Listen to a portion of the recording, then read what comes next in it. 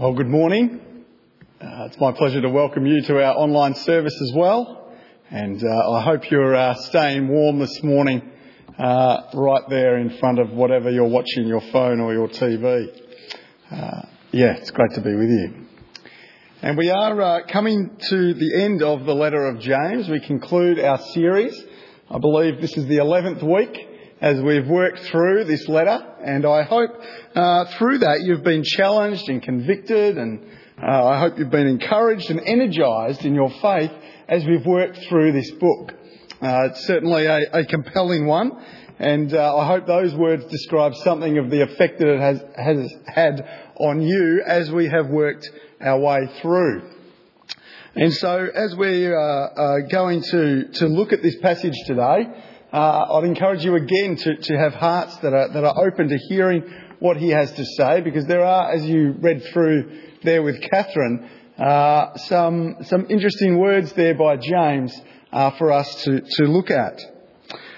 And so from verse 13, straight away, let's get into it. From verse 13, we immediately see that James has turned away from talking about the rich and the wealthy, the oppressors and those who are doing injustice, toward believers who are experiencing certain types of suffering and trial, in particular physical sickness or physical illness. And I hope you got that as we read through. But this might also remind you of the way in which James starts his letter as well. Here we are at the end. But James also starts his letter in chapter 1, verses 2 to 4. Consider it pure joy, my brothers and sisters, whenever you face trials of many kinds, because you know that the testing of your faith produces perseverance. Let perseverance finish its work so that you may be mature and complete, lacking nothing.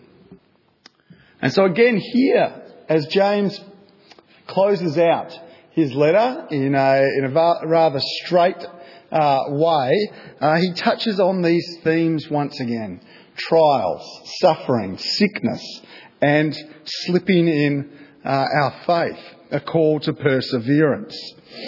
And so as we work through, let's have a closer look or examination at what James is saying to us, and perhaps some takeaways for us. Our passage begins in verses 13 to 14 with James asking three particular questions. Is anyone among you in trouble? Let them pray. Is anyone happy? Let them sing praises to God. Is anyone among you sick? Let them call the elders of the church to pray over them and anoint them with oil in the name of the Lord. Three questions and three responses, which really essentially come down to pray. Pray. Pray for one another. Sing praises, so praise in prayer through praise, and also pray for the trials that you may be going through. And I think we find that we can gain some general insight here about prayer, and also about praise, that despite life's circumstances, the call here is to continue to pray or to praise God, no matter the circumstances that we find ourselves in. So when life is not going so well, the call there is to pray, to lift up our prayers to God. When life is going quite well, the call, again, or the encouragement here, is to lift up our praises to God. Both in prayer and in praise, we are to come to God. You may be familiar with this yourself. When life hasn't been going so well, you may notice that your prayer life increases because you seek, or you've found yourself coming to God in prayer a bit more often, asking for help from Him. And when it's going well, James here is giving us a good reminder, isn't he, that to not neglect God, but to again come to Him in praise, thanking Him for the gifts that He has given us, thanking Him through prayer through a prayer of praise. I know I need to be reminded of that regularly, to not neglect the good gifts that He has given us. But whether we're going through some sort of trial or whether we're in a good place, there is the encouragement to come to God in prayer or praise. Our relationship with God does not stop despite our life circumstances or our emotions or the situations that we find ourselves in. No, He receives what we bring to Him. He wants to continue communing with us. We seek to keep communing with God in prayer and praise in all of life's situations. You may have noticed that James gets a little bit more specific also when he begins speaking about those who are sick within the church community. When someone is sick in the church, James's response is for them to call the elders, those who are, or the leaders of the church, those who are commissioned and responsible for the leadership of the church, to come around and to pray over them. And in the process of this prayer, they are to anoint the sick person with oil. Now, the use of oil as a medicine in the first century was common knowledge or a common practice in the first century. And so James here may be referencing this practice as he tells the leaders and the elders of the church to anoint the sick person with oil. However, it's probably more likely that the anointing with oil is actually an action by those who are praying that has symbolic significance. There's something significant about it. As the elders are to come around them to pray, they are to anoint the sick person with oil. And in doing so, they symbolise that that person is to be set apart to God for God's special care and attention. A symbolic act calling on God to come and to show His care and attention on this sick person, and as it will go on, and pray for their healing. On my first Sunday here at Rowville Baptist, nearly 5 years ago, I was pulled aside by Pastor Brian after the service and called to come over to the office area here to do just this, what James describes here in chapter 5. And as I entered the room, of course, I didn't know anyone there. I didn't even know who was sick when I immediately walked in. They didn't know me either. And so it was a bit of an odd situation. We've got to mark that down as being a little odd. But of course, one of our members had recently been diagnosed with cancer.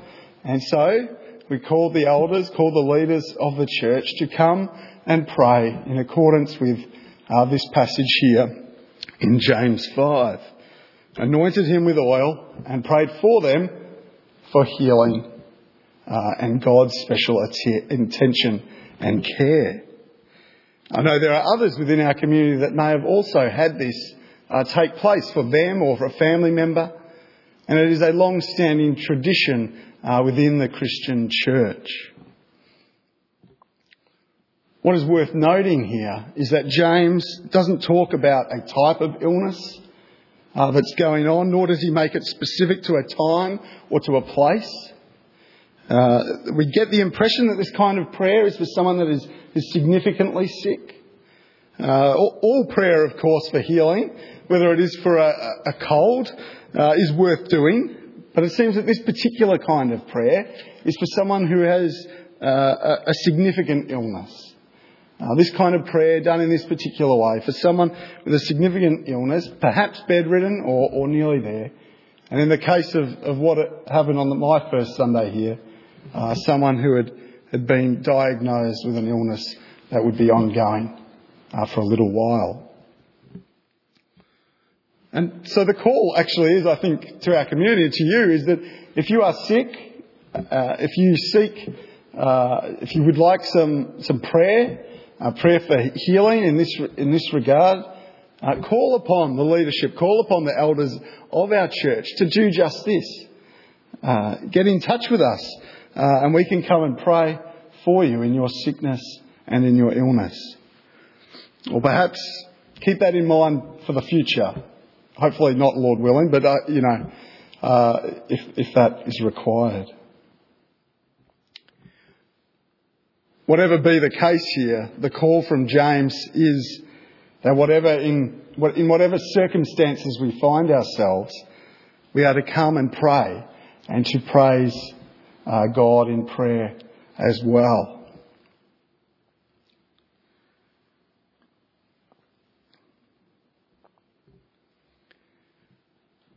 I'm not sure whether you know the story of Joni Eareckson Tada, but Joni dove into a lake, a strong, athletic young girl, and a split second later she was paralysed as she hit the rocks and paralysed from the neck down, completely helpless and still under the water.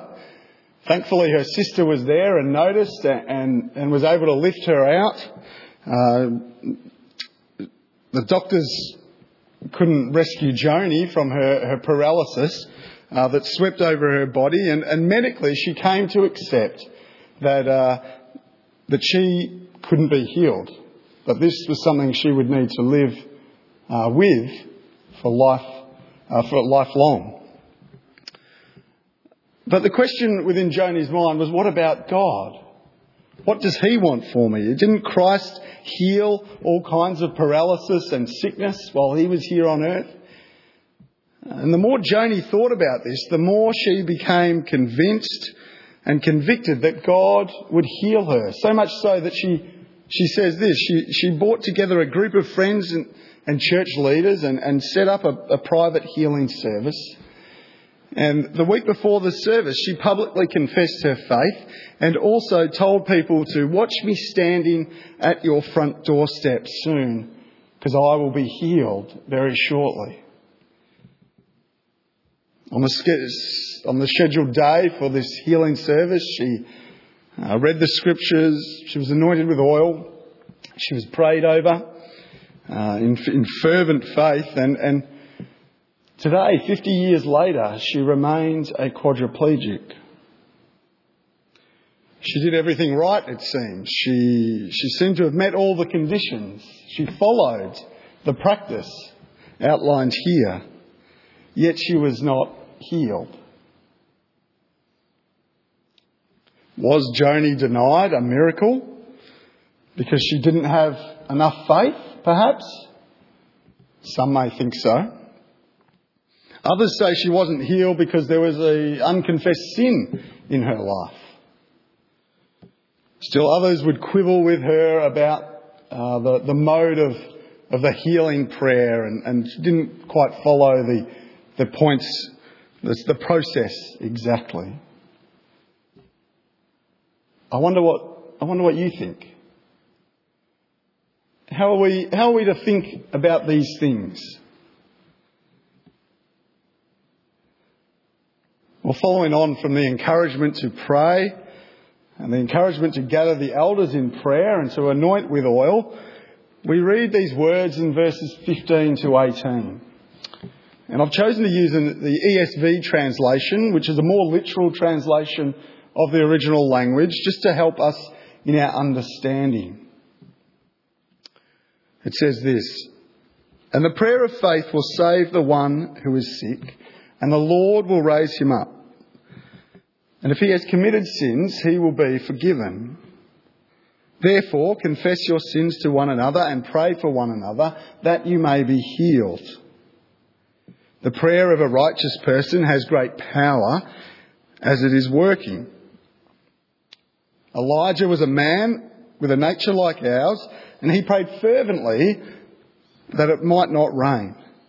And for 3 years and 6 months it did not rain on the earth. Then he prayed again, and heaven gave rain, and the earth bore its fruit." Here we see a prayer, the encouragement, or have a prayer that trusts fully in the power of God to answer. And as the passage flows, I think we now read of three particular things this prayer of faith will lead to, these three specific results. The first being restoration, the second being raising up, and the third being forgiveness. And given the context and the language used here by James, we see that he is referring to both physical and spiritual healing. And let's walk our way through that for a moment. So first, in terms of restoration, we read that the prayer of faith will save the one who is sick. Well, the word save here can be translated as restored.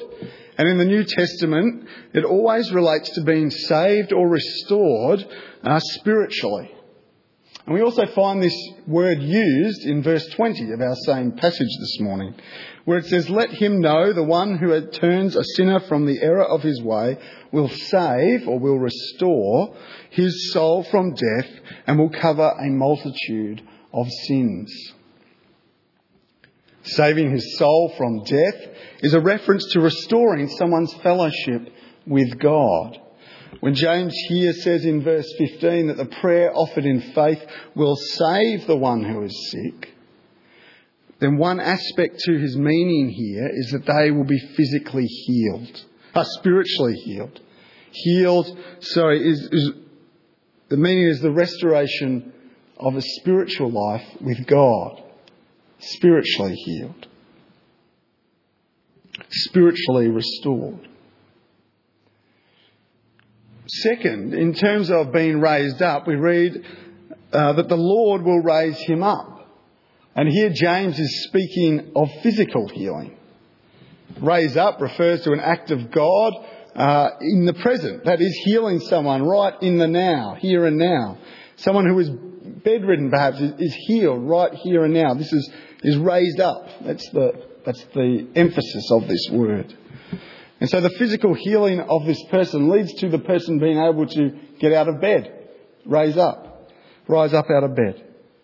It can also be taken as an act of resurrection, such as Jesus healing Jairus' daughter in Mark chapter 5 verse 41. He says to the girl, "Little girl, I say to you, get up. Little girl, I say to you, rise up." And she is resurrected. She stands up. And so what is important to acknowledge here, or to recognise too, is that this is of course the Lord's doing. It is the Lord's call as to whether or not physical healing occurs. And so when we pray for healing, we are handing it over to God and understanding that it is something possible, but it is also something that is not promised. It is something possible, though not something promised. And so in all our prayers, we come to him in faith and call upon him to heal spiritually and to heal physically. Then third, we come to a portion regarding forgiveness. And we read, "And if he has committed any sins, he will be forgiven." Illness and sin are closely related in the ancient world and in Judaism and in the New Testament. And so it's no surprise that James puts together or brings together illness and sin together here. He links the coming together in prayer for the sick with also the confessing of sins and forgiveness. And James doesn't want to assume that sickness is always a result of particular sins. He's not suggesting that, but he leaves that open in regard to sin and forgiveness and illness. He makes this connection between sickness and sin. And if you remember, in Mark chapter 2, verses 8 to 10, this idea here is also evident. It's when Jesus forgives the sin of a paralytic man who was brought to Jesus through the roof, and he forgives the man's sins before then going on and physically healing him. This is a demonstration of his power and authority, both spiritually and physically. And so James expects that God will answer prayer, not closing down the possibility of physical healing at all, but also seeing that forgiveness of sin has an important role to play in one's overall health, one's overall healing. Of course, it's important to be careful when judging people too harshly in regard to this if healing doesn't come. Only the individual and God knows our hearts. In May 1977, I am told that my grandfather came home from work complaining of a sore shoulder. And gradually cancer took over his body, and rather than being a strapping 6'2" lad, he became a frail old man who died a year later at the age of 48.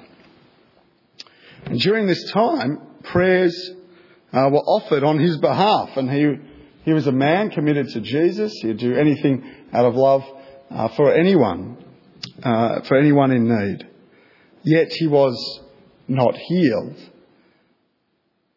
His death, like many others, reminds us that God's ways are not our ways, and God's thoughts are not our thoughts, are they? In the midst of struggle and dealing with questions of mystery, James still comes back and says, pray.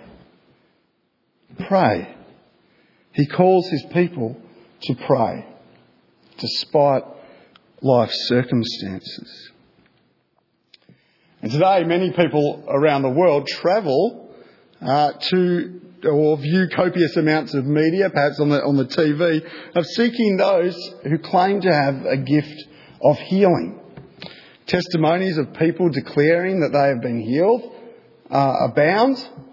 They do occur. And even in March of this year, one particular faith healer claimed to heal viewers of his TV show of the coronavirus, of COVID-19. And he asked them to touch the television set as he prayed for them. So the search for healing is a reality that we deal with. The search for physical healing is something that is yearned for. And there are plenty of movements, I think, and people that we need to actually be cautious of when they claim to be true faith healers. The word faith movement is one of those movements. And currently there is a terrific documentary on Netflix. It could have come up with a better title, but it is called American Gospel in Christ Alone. And if you've got time to watch that, I'd encourage you to do so, because it speaks into the issue of a distorted health, wealth and prosperity gospel. Something that a number of movements and people hold to. But here in our text today, James is not promising things that he cannot promise. He is not stating things he does not know. The continued encouragement for James is to confess our sins to one another, to pray for one another so that we may be healed physically and spiritually. And of course, to praise God when there is healing in our bodies and in our lives. Of course, we continue to pray for that, and we praise God because of that. And this is to be a practice for the whole church. Through the confession of sin, the prayers of the community, we can become whole both physically and spiritually. We can be healed physically and spiritually. The whole church is encouraged to pray for those who are sick, both physically and spiritually, there in verse 16. And it is the privilege and responsibility of every church member, of every Christian, every believer, to pray for others, to pray for one another. So as we seek God and as we seek to to gain our own righteousness, or I suppose we turn to Him, don't we, for our righteousness. That both as individuals and as a corporate body, the prayers of the saints, the prayers of His saints, work powerfully in bringing healing physically and spiritually. In his book, Power Through Prayer, E.M. Bounds writes this: "What the church needs today is not more machinery or better, not new organisations or more novel methods, but people whom the Holy Ghost can use. People of prayer, people mighty in prayer. The Holy Ghost does not flow through methods but through people. He does not come on machinery but on people. He does not anoint plans but people, people of prayer. The Lord works powerfully through the prayers of His people." The Lord works powerfully through the prayers of His people, through you and through me. And James wishes to highlight this again by referencing an Old Testament figure of great significance. Last week, Wally covered verses 10 and 11, where James uses the example of Job as an example of being patient in suffering.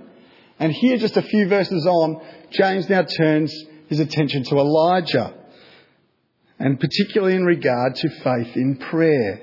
James wants to push home the point that Elijah was just human, just like any of us, but had great faith in what God could do.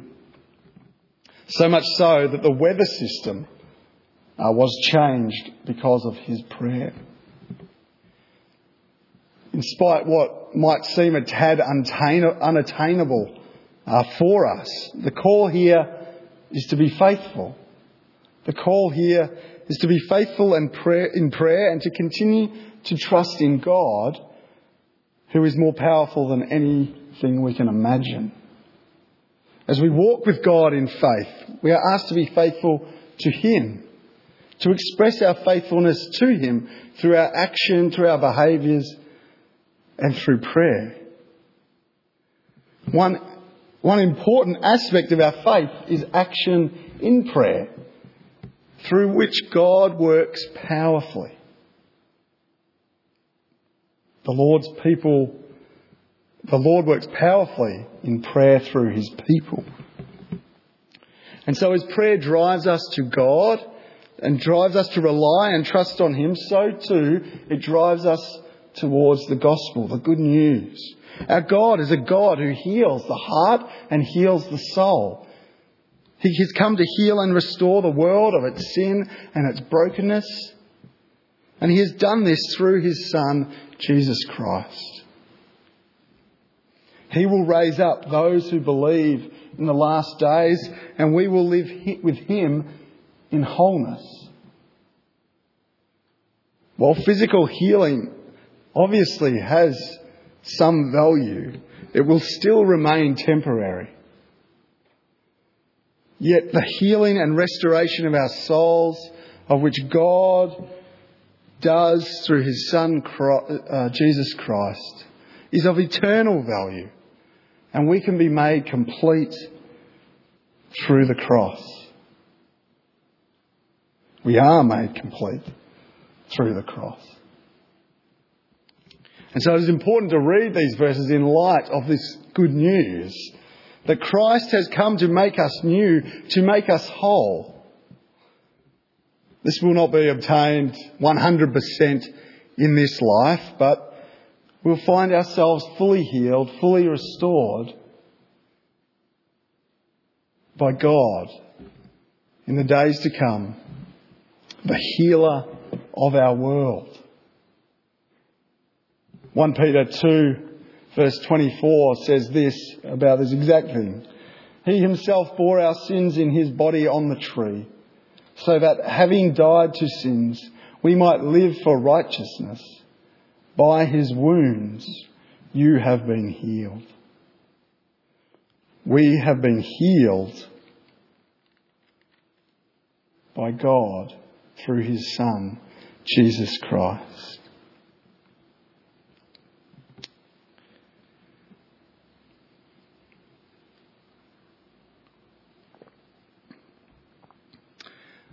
Well, to round out his letter, James continues and highlights the perseverance required for the journey of faith.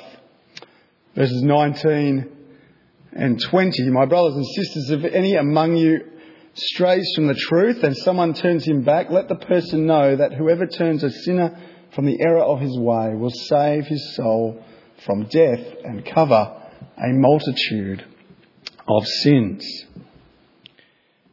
He knows that James knows that there are many trials and temptations that will come our way as we walk with God. He's been talking about this the whole way through his letter, hasn't he? And he's reminded us of different things. Here again, he turns his lens to the believer, turns his lens there and particularly to the believer who helps turn back someone who is slipping in their faith or turning away from the truth. There are plenty of reasons why we may wander from the truth, but the reminder here, again from James, is to come to God and to trust in Him.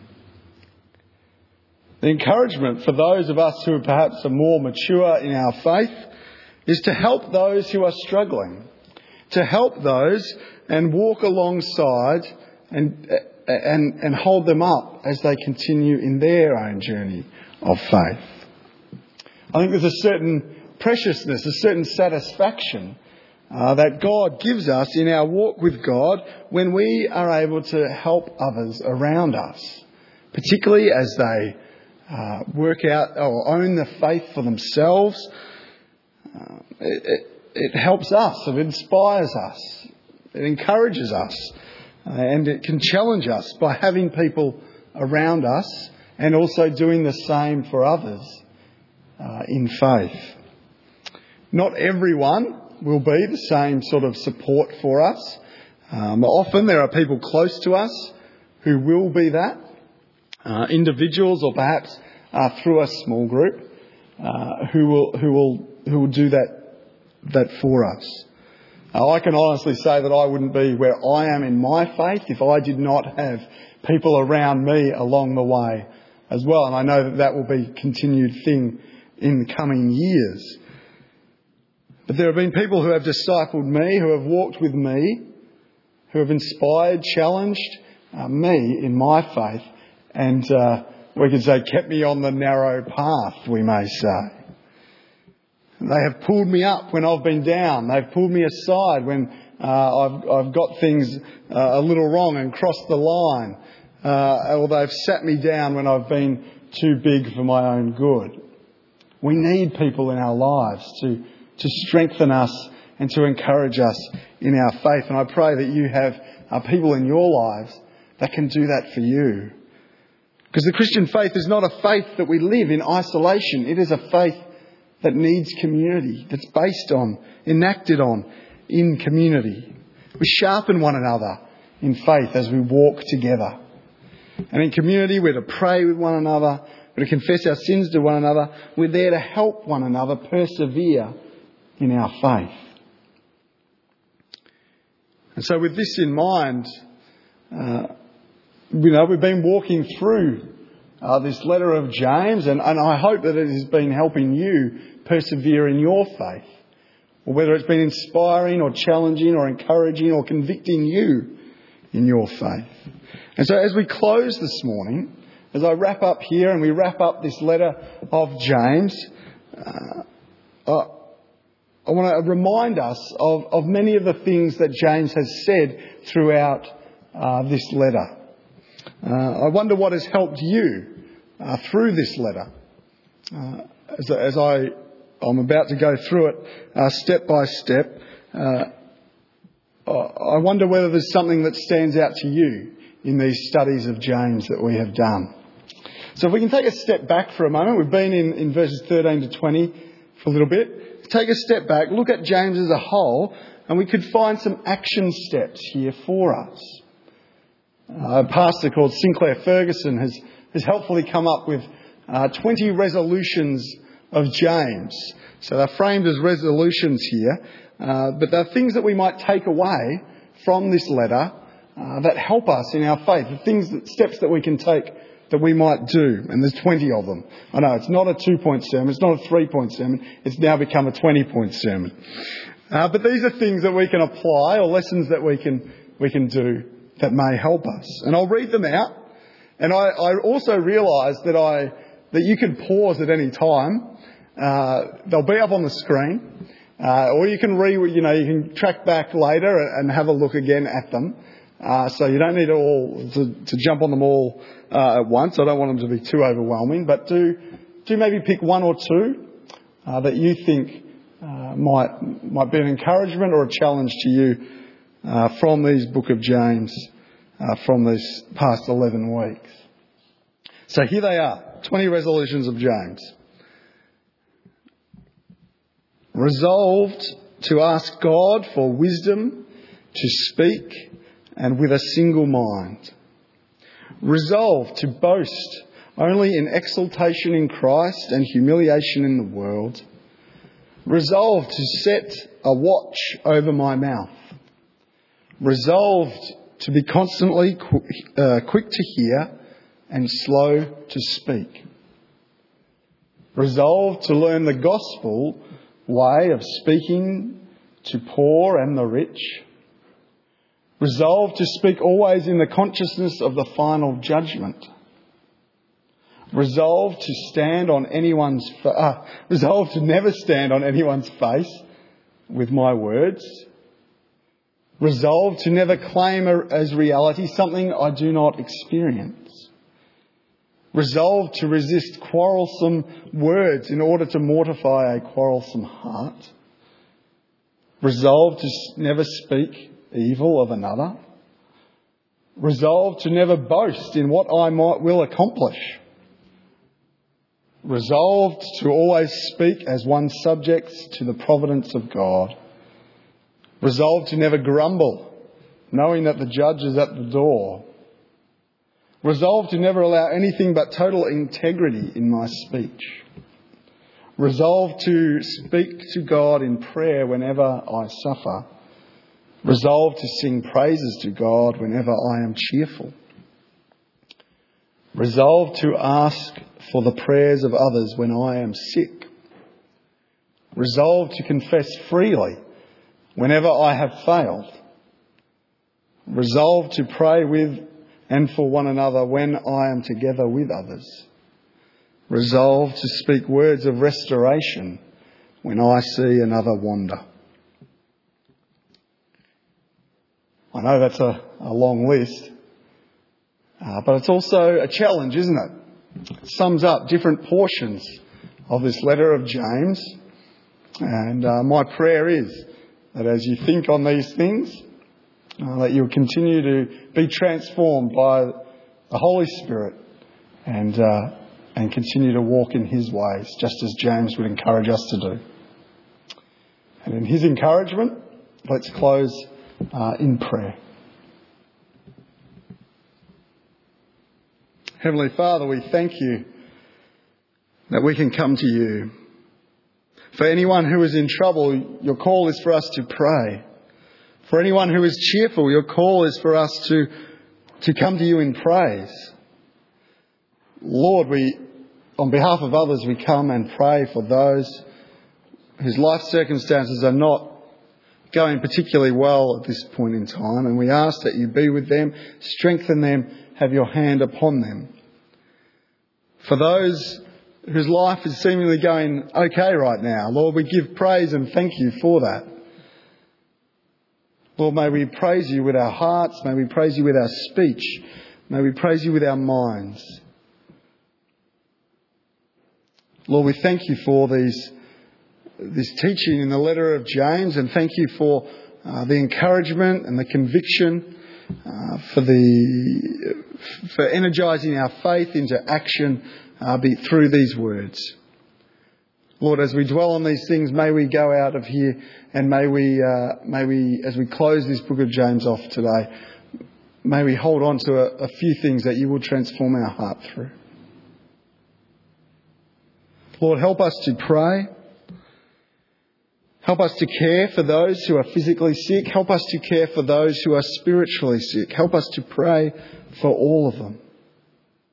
And Lord, particularly we pray that you will bring wholeness to this world. Wholeness to a world that is hurting. And may we give continued praise and trust in you because you have your hand upon this world. Lord, we thank you for your words this morning, and may we dwell on them this week. In Jesus' name, amen. Well, we are going to close our service with another song, and I invite Vincent and Josh back up for us. Thanks again for being with us this morning. Have a great week. Ta.